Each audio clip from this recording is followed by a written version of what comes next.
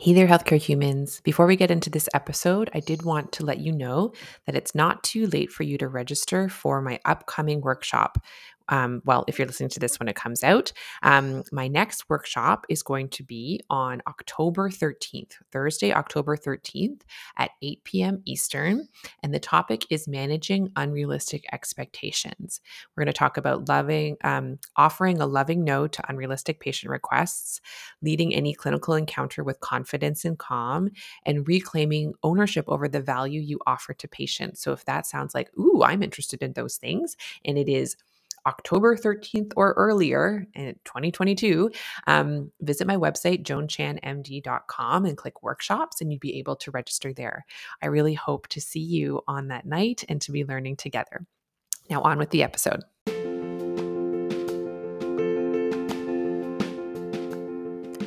Hello, I'm Joan. I'm a Canadian family physician who also works as a restorative medical educator, facilitator, and coach. I create spaces that rehumanize the work of healthcare. I'm creating this podcast to remind myself, as well as anyone else working in a helping profession, that when you are working and caring for your human patients, you are the other human in the room.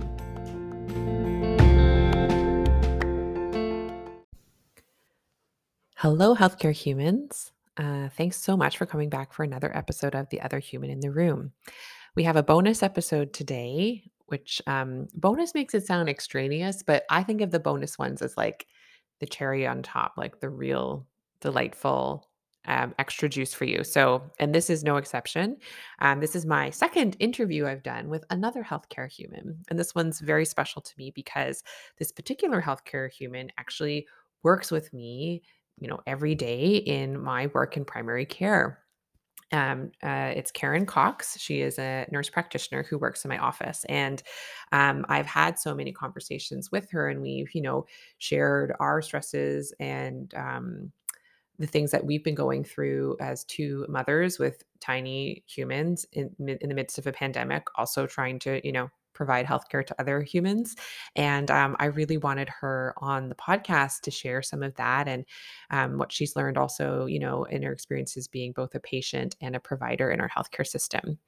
So I hope you find this helpful. I feel like there's some great sort of practical tips of ways that she helps herself feel better. And I hope you find it validating to know, like, if you are struggling with some of the things that I struggle with and Karen struggle with, you are not alone, which is kind of the main message of this whole podcast. So with no further ado, enjoy this episode. Okay, so I'm here with one of my favorite humans in healthcare that I get to actually work with on a regular basis, Karen Cox, who's a nurse practitioner who works in my office. And like we were just saying before we started recording, maybe I'm actually going to turn this podcast into like making people have conversations with me for an hour, when usually like we get to like chat with each other for like 10 minutes while we're like zooming between everything we do, seeing patients. So thank you for coming on and spending a whole luxurious hour with me, Karen. Well, thank you for asking me. I just love you too. So this is just lovely time together. Just a mutual love fest. It's perfect. So I was wondering if you would introduce yourself, whatever it is that you want to say to me and to the audience. How would you like to introduce? So Karen Cox, nurse practitioner, work with the Guelph Family Health Team. And I've been a nurse practitioner for about 6 years, going on 6 years. And before that, worked as a registered nurse in like acute care pediatrics and oncology and Emerge before doing my NP. And on a more personal level, I like to run. I have 3 young children. I have a husband. We moved into our new-ish home about a year and a half ago. So all those good things. I like to cook. I like to bake. I like to cook more than I like to bake. And yeah, that's me. That's in a nutshell. Amazing. Yeah. So I thought, well, like you and we have conversations from time to time about some of the stresses that we share, especially both being parents of young children, just in healthcare in general, and then the past few years of being parents of young children with a pandemic going on, and then also working in healthcare. So I thought as a start, like, how's it been for you being a human in primary care over these past few years? What's been going on for you? Well, I would say that like the majority of work, I think, in primary care is very rewarding work. And I think that's why so many of us do it, because we get to know our patients so well, and we see them at various stages of their life, during good times and during bad. And I think that that's, and we get to know their families, and like their families are so often, patients at the same clinic. So all these like these intricacies within their life. So it's rewarding work, because them, their daughter just had a baby, and you also know the sad side of things. It's nice to get to know those people on a personal level in that way. So I would say that largely, like, it is rewarding work working in primary care, but it's certainly like not without its challenges, especially, yes, as we've talked about many times, the challenges of being a mother and having young children. And during the height of the pandemic, when kids were sick and required to isolate for 5 days and repeat the cycle, like, I felt like I was hardly working. I never felt like I was being judged in any capacity by that. I feel like I'm so lucky to work with a group of women, exclusively women, who are, for the like, many of them are mothers themselves, and are sympathetic to the demands of being a mother and being a clinician and figuring out that balance. But I feel like everything was put to the test with COVID, and trying to, figure out, how do you balance it all? Like, all of a sudden I'm off for 3 days in a row, and, sending messages to the clinic manager being like, hey, I need you to ask one of the docs to follow up with this, because I'm not there and I don't have access to the chart, and this needs to be done, and da da da da. So I think that actually speaks very much to what it's like being a human in healthcare, is that you never forget these patients who you like, they're constantly on your mind. You live with this, you go home with this, you think about them, the challenges that you're facing, regardless of the things that are going on in your personal life, and regardless of the challenges that you're facing yourself as a mother, as a clinician, as a person, whatever. Like, those people are still there. They still need your help. And you feel this sense of responsibility and ownership to follow through with the people who you have gotten to know so well, and who, someone comes in and they've got this unusual lump, and their medical history, and that there's a family history of cancer, and you're now worried about this. And like, you think about these people until you've got some investigations done, and never mind, like, oh, just got a call from daycare, I got to go pick up one of my little loves. Oh, but wait, I have to, like, it's a hard balance. It's a tricky balance. And Yeah. yeah. So, and then, on top of all that, I think that so much of being a female clinician, also having children, is, a large part of home responsibilities do fall on moms. And so, like, I'm grateful that I have a partner who, my husband is wonderful, and we kind of tag team all this stuff, but it's still hard, like, pulling together lunches in the morning and stuff like that. I feel like sometimes that stuff just kind of comes together quickly in the morning. And those are pressures that's just part of having children. But it also adds a busyness before the busyness of seeing patients for the day starts. So, Yeah. yeah. Do you have any like strategies or things that you found useful for you? Like having like, yeah, some people, what's like cognitive load? What's the other word for it? I can't remember, like invisible workload, just Mm-hmm, like mm-hmm, often mm-hmm. more often following on females in like a heterosexual relationship, but like even just like, you know, household management, childcare stuff. So you have all of those task lists, like you Mm-hmm, said, mm-hmm, busy morning. And now mm-hmm. you're like gonna go to busy work. Do you have any things that really work for you to kind of clear the brain, clear the air that helps you Yeah. focus in? I mean, I think I love to do lists, and like, I find them helpful in personal and professional life. I find that mentally, at the end of the day, if I can try and just clear out my messages and make sure that I'm largely, I've gone through all the labs, and at least like the labs and like imaging and stuff that needs to be attended to in a more urgent manner, like, clearing that out so that mentally I can go home and not feel like I'm bringing home unfinished business and unfinished work and unfinished care.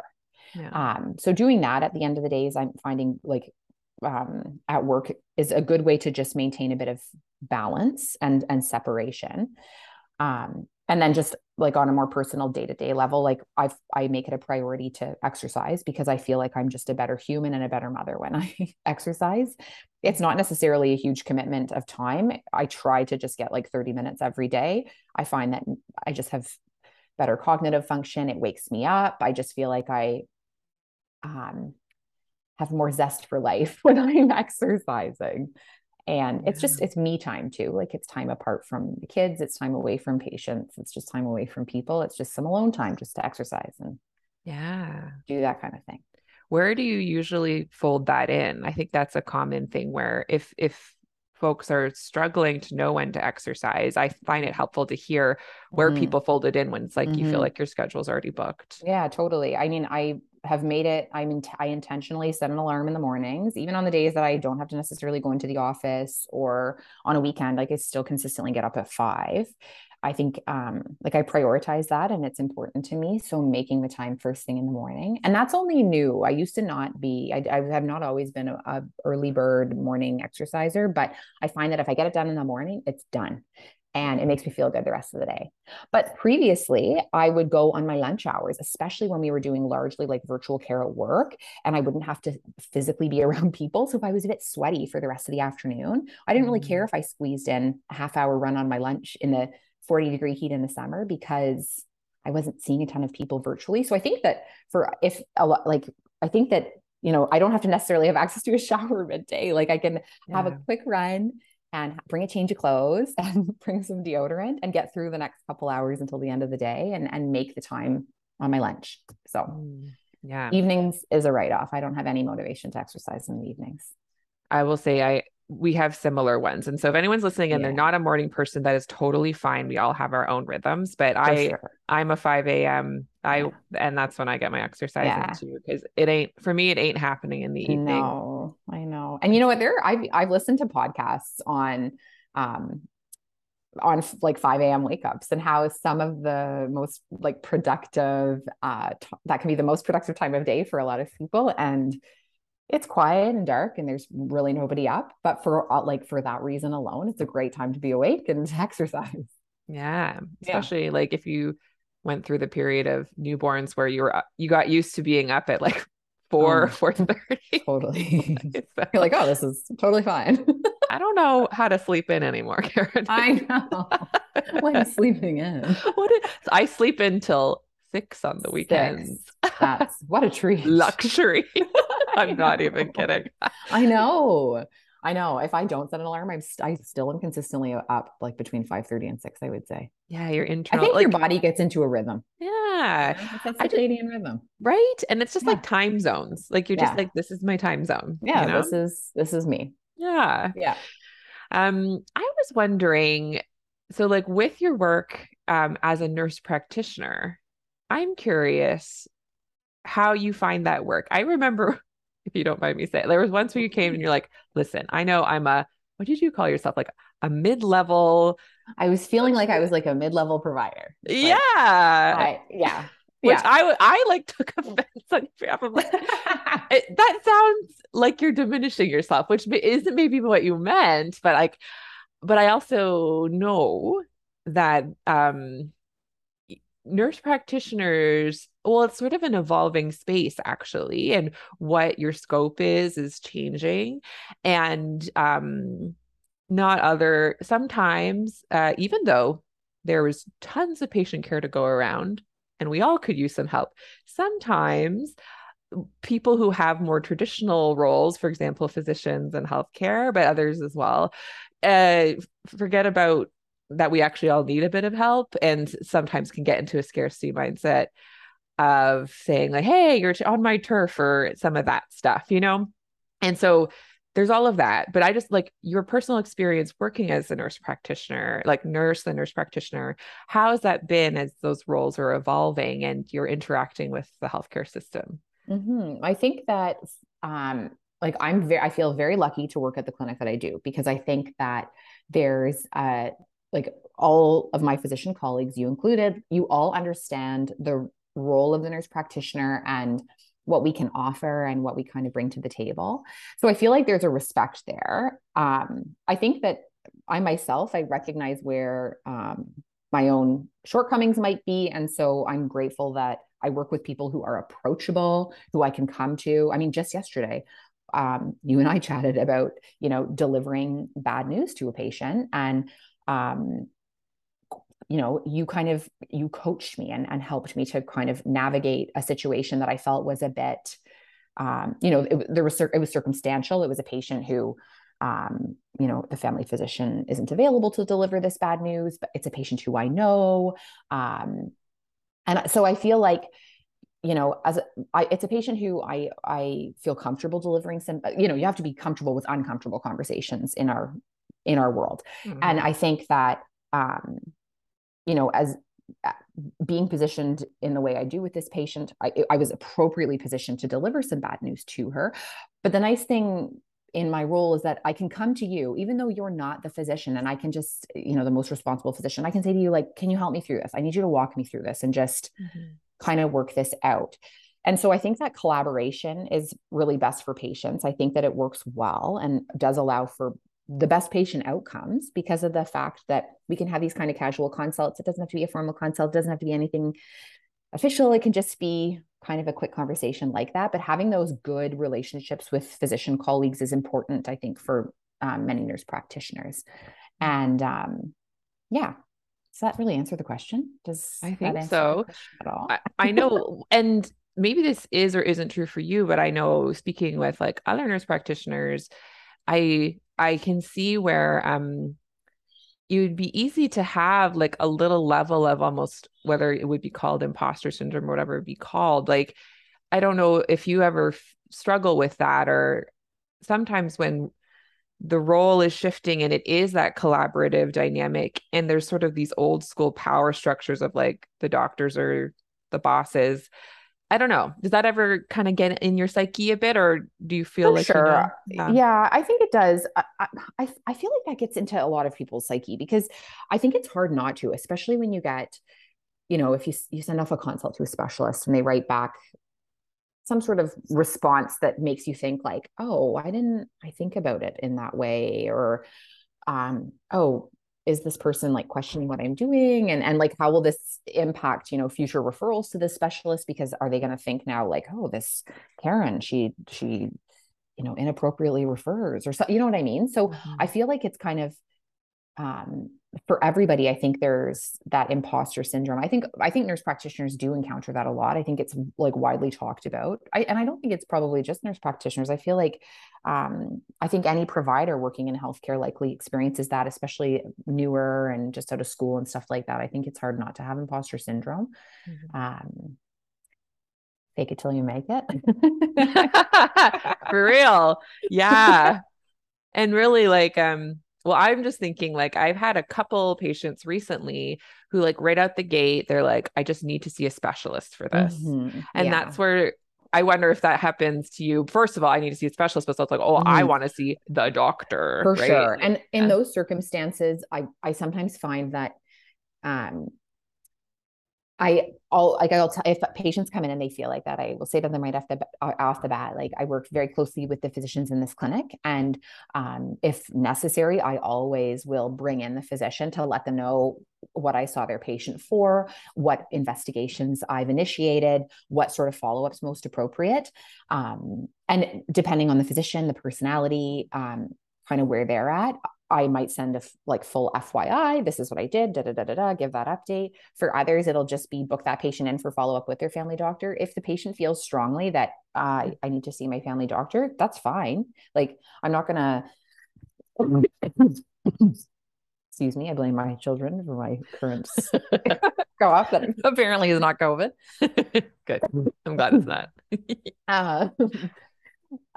So I think that, if patients feel strongly, I'm never going to be like, oh, I don't know, like I'm fully capable, because the reality is that like it's shared care, and I'm capable of getting things started, but the family doctors know their patients very well for the most part. And so oftentimes it is appropriate to get that second set of eyes on patients, have the patients follow up with their family doctor and, do that, like have that shared care model. I think it does ultimately benefit patients the most. Hmm. I love it. It sounds like, well, at least sometimes you don't take it that personally. Sometimes I feel like I take it personally, you know, and it's okay if Yes. you do or don't, but I love reminding, I love this reminder for me being like, yeah, so if they're asking for extra help, like, would I benefit from a second set of eyes, whether it's like e-consult or actually referring or Mm-hmm. even just call it Mm-hmm. like, I don't have to have all the answers. Like, what's wrong No, with requesting someone else, for you know? sure. And I've Yeah. learned too that sometimes patients are really like very satisfied with that response where you acknowledge, I don't disagree. I think maybe specialist referral is warranted, but let's see if we can do this, this, and this, and Hmm. I'll do this, and let's follow up. And having that plan in place, I think patients really appreciate. Having follow up in place, I think patients appreciate. Yeah. Yeah, I think I think patients can kind of get on board with that. So I because the reality is specialists and physicians and everybody else, like everybody's needed, everybody has a place. Oh, yeah. So This yeah, would never, it can never be like, Karen Cox healthcare system or Joan Chan. Like, yeah, we can't, no, thank you. I would not sign up for yeah. the job of I know, knowing everything, I right? know, I know, I Yeah, that's know. so good. Yeah. Um, I had a question that I guess could be more personal, but like I know you have shared, and also I hear your little notifications dinging about your blood Hmm. sugars. And Hmm. I know so you've had experiences in the healthcare system as a patient. Yeah. And I'm curious what that's offered you in terms of insight about healthcare system and how you bring that into your work as a healthcare provider. Hmm. Well, I think that when patients I appreciate the sentiment that it is hard to get in to see a provider, because I have lived that and experienced that myself. Yeah. And I think we all have accessing care. So I also can sympathize with frustrations by patients on when we were largely doing virtual care and people wanted to be seen. And I mean, we were just kind of rolling with the times and figuring it out as we went and adapting and trying to do our very best given the circumstances. I think that it's a balance between virtual care. I think is here to stay. I think a question is, how do we make virtual care good care, consistently good care, Mhm. because I think that there is a role for it. But so I have type 1 diabetes, insulin dependent diabetes. I've had diabetes for how long? Like 26 years. And yes, you hear my alarms going off, generally because I eat a donut and then my sugars spike up to 17. Just time to time. It's not But all the time. But I'm always like, what's that sound? Oh yeah, Karen's nearby. oh yeah, Is she Karen, okay? oh yeah, Karen is low. Is Great, it? Yeah, perfect. exactly. Is Karen alive? Yes. Yeah. So anyway, so yeah. So as somebody with a chronic disease and also working in the system, I know about diabetes. I know about the complications and stuff like that. I don't necessarily think that it's the best uh, setup right now where we're doing exclusively virtual care for chronic disease management. I think that there are objective measurements that need to be taken into account for some things that you cannot capture virtually. Mhm. Um, so I think we're kind of still figuring it out.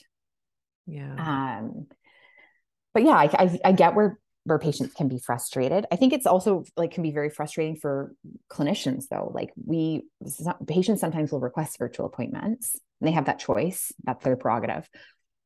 But then it's something like assess a skin lesion. And I'm thinking, okay, like yes, I would love to assess the skin lesion and try to do the very best care that I can virtually. But at the end of the day, I sometimes find that I get a bit frustrated with that kind of model because I think, well, this spot now was taken up with a virtual appointment where I have to bring this patient in anyways to see them in Yeah. order to assess the skin.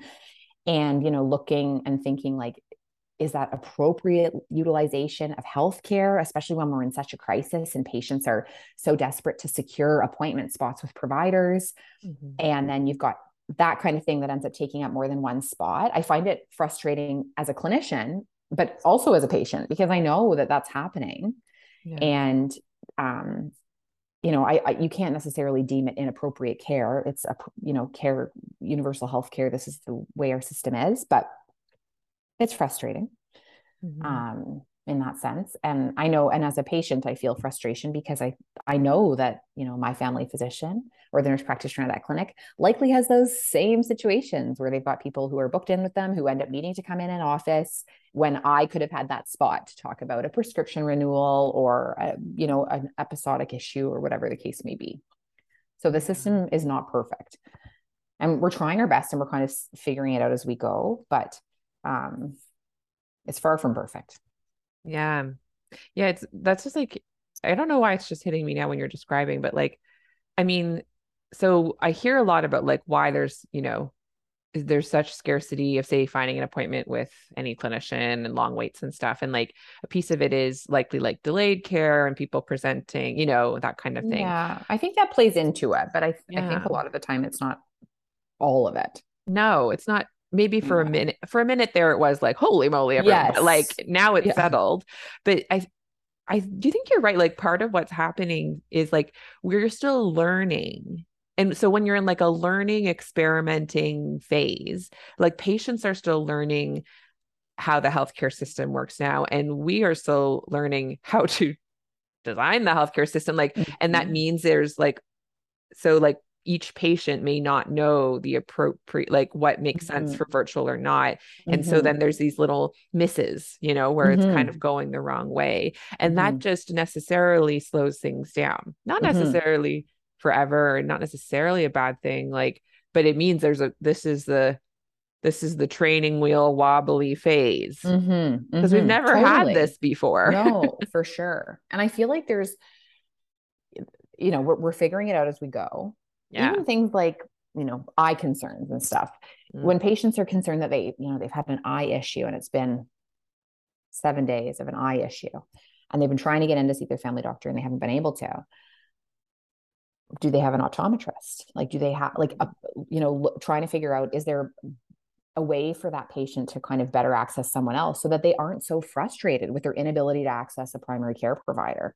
Mm. Hmm. But I don't know how you fix that. Yeah. I don't know if it needs to be fixed. I think, some eye things do need to be seen in primary care. But Yeah. anyways, It's again, I like thinking of it as like kind of learning and growing because I get less desperate that everything has to be totally. fixed right Yeah, for away. sure. And there doesn't necessarily need to even be a fix there. But Yeah. I think it's good to just like reflect on those visits that, at the end of it, you're like, that totally should have been in person. Or this Yeah. completely could have been done virtually, is the alternative Yes. too. Um, Yeah. I sometimes love having a virtual visit because I can Uh, sit and have a coffee and a water and, quickly check my pump settings and my sugars and I do a quick check in, make sure I'm not plummeting, eat a quick fruit snack, whatever yeah. the case may be. Sometimes a virtual visit is really great because you meet the needs of the patient and you can have a little like 2-minute break to just eat something and hydrate and go to the washroom, whatever. Yes, you are so Take your right. mask off. Take your mask. I didn't think about that, Oh, but like I've I've been having like way, way, way more. Well, for a long time I've really been intentional about like majority in person, offer everyone in yeah. person. Yeah. And so, but patients have been, I've had several times now where it's like the entire afternoon is all in person. And it's like, whew, You versus, didn't have any water or you yes, didn't pee. I had to actually. So then instead, I'm just like, honestly, for me, because I'm just really trying to be intentional about, boundaries and needs, I'll be like, they're waiting, I'm going to go pee. Or like, Mm-hmm. but it is like this little oasis where to think of a Yes. virtual, it's like, oh, here's just like me and my space. Yeah. Yeah. Totally. It really is. I like Yeah. naming that. That's so I true. know. When, It totally is an oasis. yeah, when, Briefly. when it was all that, It that was a was bit too much much. for Your, sure. I know. My your step counter. hamstrings. Yeah. Oh, I know. I had like hamstring atrophy. Your step My counter. pedometer, it was nothing. It was like, hey, Karen, can you get up and move, please? Are you alive? Are you okay? Just sitting there. Yeah. Yeah, I can recall one of my like not Mhm. low point days, but like a day I was in the midst of my probably day 1 or 2 of having COVID, but I just switched my appointments to virtual, and I'm sitting there and I'm coughing and I'm just sitting in my basement for a day talking to patients. Yeah. That wasn't my favorite day of No, that is a healthcare. low point. I know. Oh my gosh, some of the But you stuff that we've survived. done. We You thrive. survived. You've Yeah, learned from it. we have. I was curious, like, yeah, what would you say are some of the more draining parts of your experience working in healthcare right now? I think it's helpful to name them. Yeah, Yeah. I think it is helpful too. I think comfortable with uncomfortable conversations, delivering bad news, especially just because the last week I feel like that is really heightened in my mind because of those 4 patients who I've had to have really hard conversations with. Um, and I think that is the most draining thing right now. I think too, just um, you know, preventative care and recognizing that a lot of people have kind of fallen behind on their cervical cancer screenings and mammograms and colon cancer testing. And they're booked with you for their little laundry list of things, and then at the end of the visit you're realizing, oh, they're like totally overdue for everything. Mm.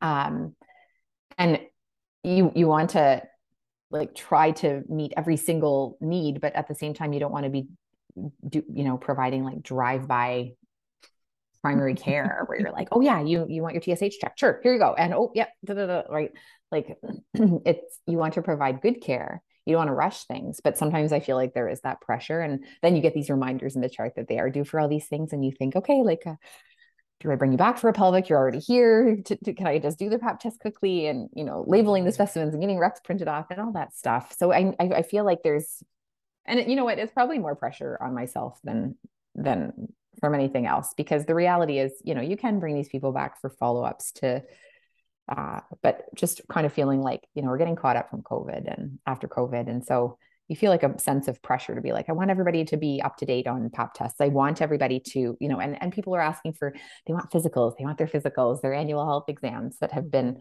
put on hold. And, that's a whole other conversation of, futility and effectiveness of those types of visits. And I would definitely say though, probably just the heaviness of people feel like they've been, their health has been maybe put on hold, and investigations have been put on hold because of COVID. And patients feel like they need to get caught up on things. The pressure to just meet those needs, like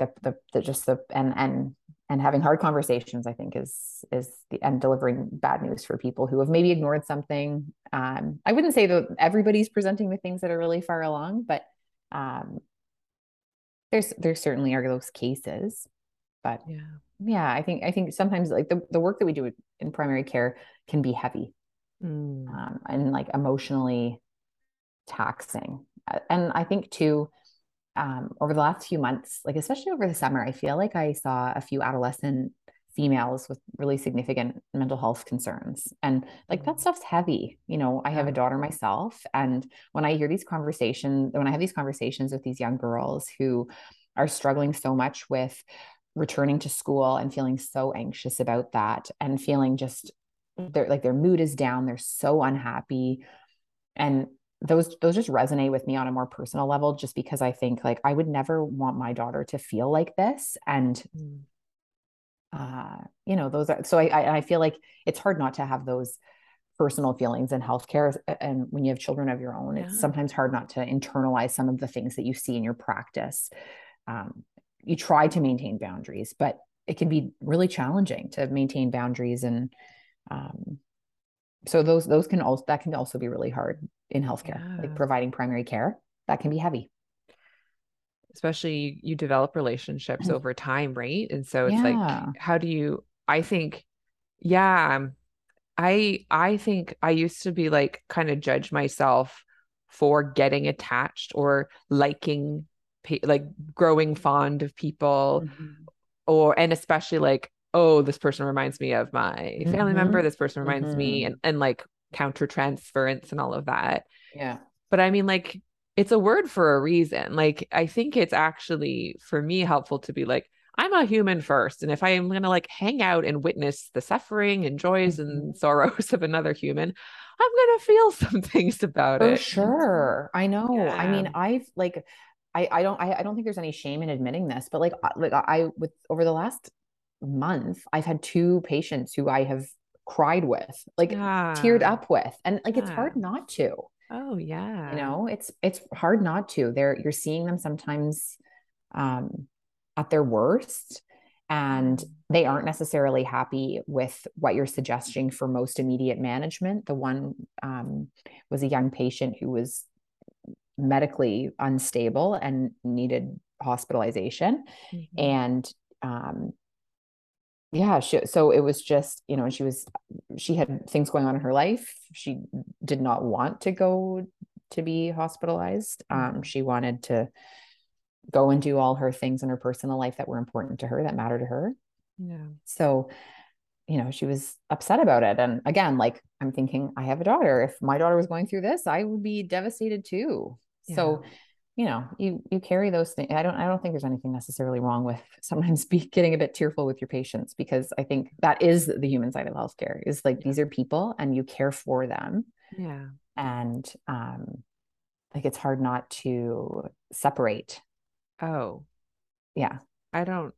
I Yeah. don't, yeah. And there's nothing wrong. Like, I don't think there's anything wrong with that. I think it's No, okay to cry. totally. I'm also you know, sometimes an overly emotional person with patients. So like when I used to work in Emerge, I used to get tearful when people would come in having a stroke. So Oh, that's so.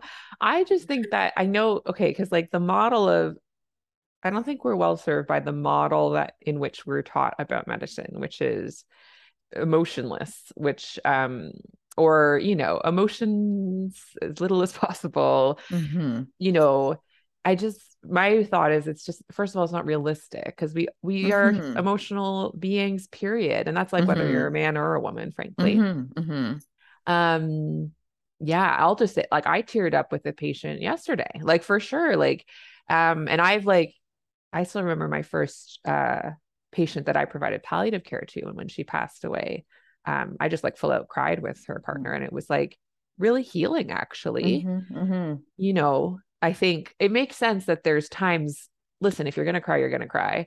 But if you're like crying, um, not like with patient, but because of patient. Listen, if it's happening, it's happening. But like I think we know how it's like, oh, this is a moment I need to go take care of myself versus hmm this is a moment of like connection, Yeah, yeah, you yeah. know? And yeah, for sure. And that's just And it. I'm not that's sitting there like blubbering, can't even finish a sentence. It's just like a tear. tear. Yeah, teary. And I mean, it's fine. Like, Teary. it's all fine. And I think, like, maybe even saying this is just my internalized feeling like we have to like police our emotions. I just think tears are beautiful and they're like one of our natural things that happen in our body. Totally.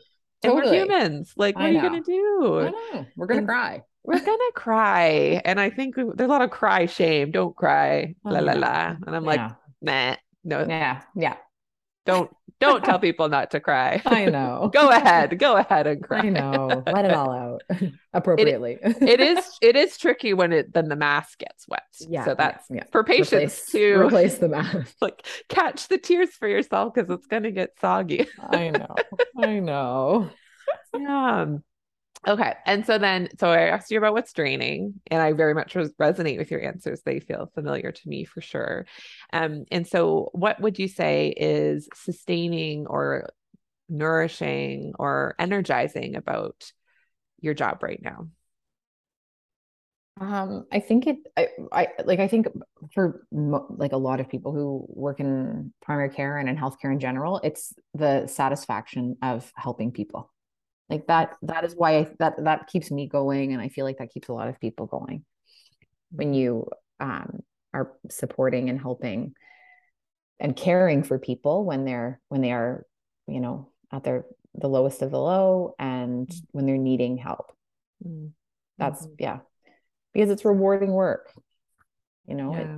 it feels good. Maybe I don't know, maybe that means I'm selfish, but I get to right. I don't know. But it is, but Yeah, it's rewarding. It's because you think, Yeah. okay, I've made a difference here. I've done something to help this person, with ABC. Hmm. Yeah. That reminds me of can't remember if it was in I had some conversation recently about like the idea of like altruism, which I think I'm not butchering the definition, is like giving whatever the word is, where it's like giving and you don't get anything in return.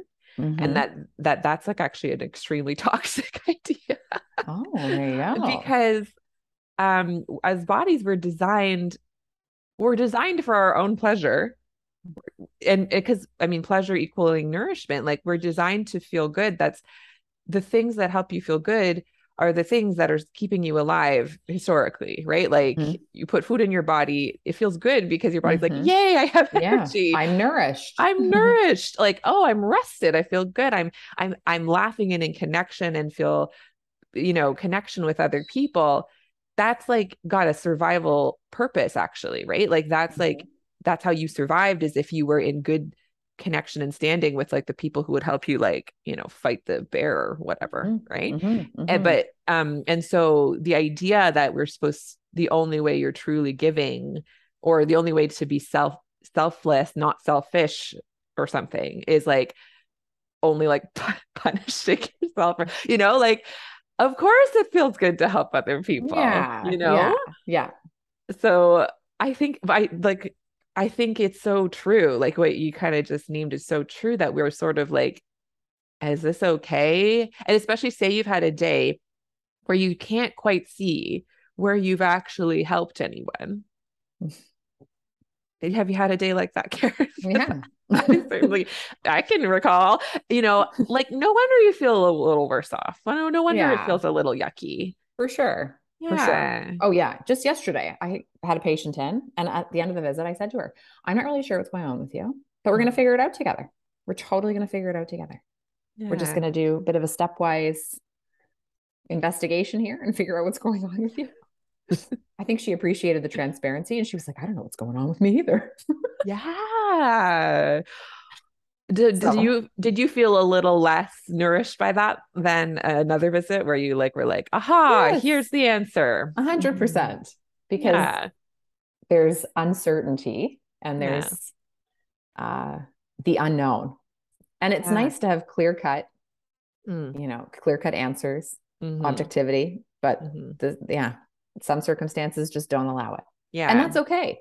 I think that you don't have to have all the answers right at that very moment. Yeah. And it doesn't, I don't think that I've learned to, um, remind myself that it doesn't mean there's anything wrong with me. I'm Mm. figuring this out and I know myself. I know that I will figure it out. I just don't have the answer right this very moment. And that's okay. I love that. I'm borrowing that and keeping that because there's so much pressure to know everything. Yeah. But like we said earlier, freaking impossible. Yeah, for sure. Plus, And I we think like too, yeah, collectively don't know everything. Like we're literally still researching things, 100%. right? Yeah. Yeah. Yeah, totally. I know. And Yeah. I think the patient appreciated the honesty that, but Yeah. it doesn't mean I'm not going to follow up with it or finish investigating it. Yes. I will follow through. Yeah. I like it because I think it's kind of helpful to even name internally. This is just helping me. This is why I like having these conversations because, like, I have learned to really make sure I'm like savoring and valuing and like getting the nourishment. I really think in these terms, like in the nourishment out of an encounter like that, which is like the patient felt heard, the patient knows it felt believed. Mm-hmm. I mean, Yeah, those are critical, critical, critical things for that sure. lots of times patients don't feel, For sure. right? Yep. Unfortunately.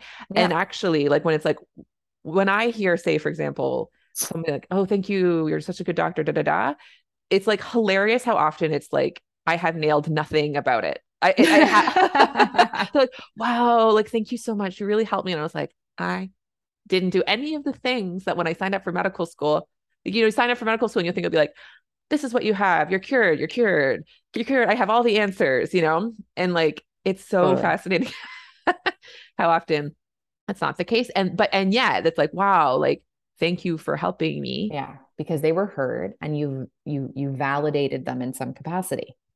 Those are like, I hear how often like I teach learners and then they're like, I feel like I did was like listen.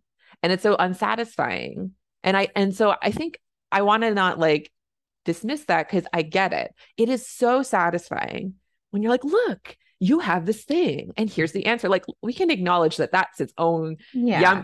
yummy Yeah. little Yeah. nourishing snack. Instant gratification. Yeah, like so Yeah. that's like, woo, that's so fun when that happens. Like we Yeah. can savor that.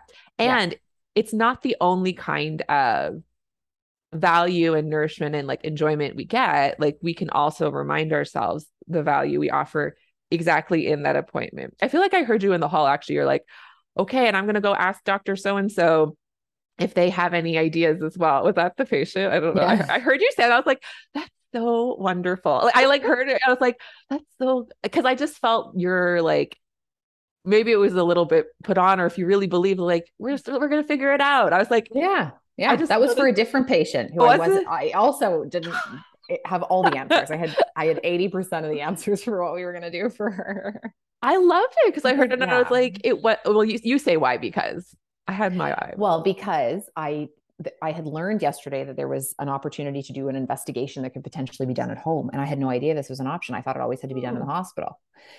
And that's so I said, oh, this would make it so much easier for the patient. So I'm gonna see what the family doctor thinks about this. But yeah. then I learned that the home option isn't an option for various reasons, which I don't have to get into. But anyways, I think that's so cool though, because like what I heard was like it wasn't you being like putting yourself down. You know, I really heard like what you were saying before about like really selling the value of collaborative care to the yeah, patient. You know what I mean? Which yeah. means you believe it yourself, which I just think is Yeah, amazing. totally. Totally. Plus, I think that a lot of patients have become familiar with the NP role over the years. So they know that, and a lot of NP, so some NPs practice differently and every NP kind of has their own way of practicing. But I just Mhm. find that what works for the clinic that I'm at is kind of the way that I've been doing it now for the years that I've been with the clinic. But like I think that collaborative nature works. I think and it works across all sectors. It's not just, I don't think that any healthcare provider should work in complete isolation. We don't work in these silos. Like we have to work with each other. Yeah. There's, I can do some things, but I can't do everything. Yeah. I can, you know, figure out that there's some sort of a lump that needs attention. I can order Mhm. investigations, but I'm not a surgeon. I can't remove it. I need help. Yeah. So We all need help. It's yeah, we it's all do. good to need help, let's be It honest. is. And then ask for help and help each other. Yeah. Yeah, for sure. Good. Okay, I'm thinking two more questions. So one is, so like say you had a magic wand. You only get one wish, which might be maybe this is too hard, but like what would be one thing that you would try and change about the healthcare system right now? I think it would be shorter wait times for specialists. Yeah, Yeah. that was mine that I had. Yeah. Yeah. Yeah. Like specialists are just inundated. Again, backlog of COVID. Hmm. Um, but yeah, there's the specialists like especially with dermatologists and oh, it's Hmm. hard to yeah. I'm grateful because as you know, Joan and I do bio or procedure days once a month together. Yeah. And I'm grateful to have that skill because I do feel like that is avoiding some referrals to dermatologists because I don't have the capacity to do some biopsies on patients. And actually, some of those patients are some of the people who I've had to deliver some news to lately. And so having that skill is helpful because I feel like it's the specialist wait is lengthy Yeah. and your hands are tied. You want to be able to do certain things and help patients in a certain way, Hmm. but um, you're limited because of and especially working in Guelph, where we are limited in terms of having access to some specialists simply just because of geographic location presents challenges Hmm. right there. Yeah. Yeah. I think yeah, that's so true. Because like So I think that helps, especially if people listening are in primary care, but maybe even whatever care you are. Like sometimes I think two things at once. Like sometimes it's like, yeah, the longer the wait, now it's like I have to just take on being a specialist for my patients. And sometimes Mhm. that just isn't, it's not the best fit. I just did not go, I didn't get a 5-year fellowship Yeah, in nephrology. Like, you don't want me to be totally. your nephrologist, I promise. Yeah, And there's some things where it has been both fulfilling to me, and it sounds like you, to keep and expand my skills to for help sure. to help with the For weight. sure. And it's and that there actually is a benefit because some first of all, it really, I don't know about you, but like it interrupts the kind of grind of like the same kind of appointment. It's like this little, it's another Hmm. kind of oasis where I actually get to talk to patients. I get Netflix recommendations as I'm like having a longer appointment chatting as I Hmm. cut something off their I back, right? totally agree. I think Um, that it is in a sense like those lengthy wait for specialists in a lot of ways it challenges me to um be a bit more aggressive with empiric treatments because I don't have the mm, capacity to get you in to see an ears and throat doc for a year. yeah, So rather than initiating that, or we can initiate that referral, but yeah, let's try this, yeah, give it 2 weeks, I'll reassess you. Two yeah, weeks, reassess. Okay, that didn't work. Now we're going to try and rule this out. I'm yeah, trying to rule out as much as I can. So by the time you're seen by a specialist yeah, 12 months from now, yeah. I can send a subsequent note to that specialist saying, hey, FYI, I tried this, I tried this, I tried this. Mhm. None of it has effectively resolved symptoms. What are Yeah. you doing next? Please help. Yeah. And ideally, that shortens the wait list because then they don't have to do 3 different appointments, right? For It's like sure. the Yeah. relay race. Like I feel like that has a ripple, potentially a small ripple effect in healthcare, or potentially the patient can cancel the referral altogether because we've Yeah. aggressively tried, empirical treatments for a variety of different, query conditions and Yeah. kind of rolled with it. If they've got Yeah. red flags, that's different. But Yeah. if it's somewhat of a straightforward presentation and you've got time on your side to try different treatments, I think it's worth doing. Yeah. Totally. Mm-hmm. Okay. And then what's something completely outside of healthcare that is nourishing you that you enjoy? What's like kind of got you sparking and fired up these days? Oh, wow. I just started doing my PhD. Well, well, well. Tell me more. What's enjoyable or exciting about that for you? Well, I have always loved being a student, and I do love research and writing and that whole process. So um, I figured I might dive right in and try doing my own research and developing my own new knowledge. So, Cool. yeah, so I've just started my PhD, and I'm really enjoying it. I'm liking it. It's Yay. yeah, it's good. I feel like it's a really nice balance. It's relevant to primary care because I do have a primary care focused research topic, proposed dissertation topic, and yeah, it's good. And it's kind of it's a nice balance between clinical work and academic work, the Mm, academic world. hmm. Yeah, Good for you. You're NP thank you. doctor, Yeah, right? except no, I don't. Do you hyphenate it? How does that No, work? no, No. no, no, no, no, NPHD. You can just like no. combine the P's and Oh, no, no, no, no. Just no. We'll see. I have a long ways to go. It takes a long yeah. time to get there. Yeah. But just always fun to add those initials behind your name. I think Yeah, that's a good one. you can go down a rabbit hole on the internet about, you know, abbreviations at Oh, the end of really? names. Yeah. Is Yeah. it like It's people have opinions? yes. There are toxic opinions out there about it. It doesn't even matter what it is. Someone's Yeah. going to have a hot take. I know. They always do. They always do. Well, thank you so much for your time, Karen. This Well, has been such a thanks. fun conversation. It's been nice to talk to you for Yeah. almost an hour with no interruptions. And we hardly talked about our kids and what current upper respiratory tract infection symptoms they have, I know. or It's gastros. refreshing. Oh It's God, yeah. refreshing. And we didn't talk Yeah. about anything having to do with, challenging patient situations. It's just more general. So it's been nice. Yeah, I agree. That's why I started this podcast secretly. There you go. Yeah. All right. Okay, well, passing last thought. What would you want to offer in terms of like if it's encouragement or it doesn't have to be encouragement, like what's like a message that you hope that anyone listening can take with them into their work in healthcare? Um, in order to take care of others, you have to take care of yourself. Hmm, there you go. That's That's what that's a I would great say. place to sign off. Thanks, Karen. You're welcome.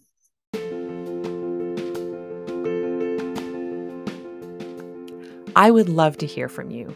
Please share your human moments in medicine with me on Instagram at JoanChanMD or on my website, joanchanmd.com.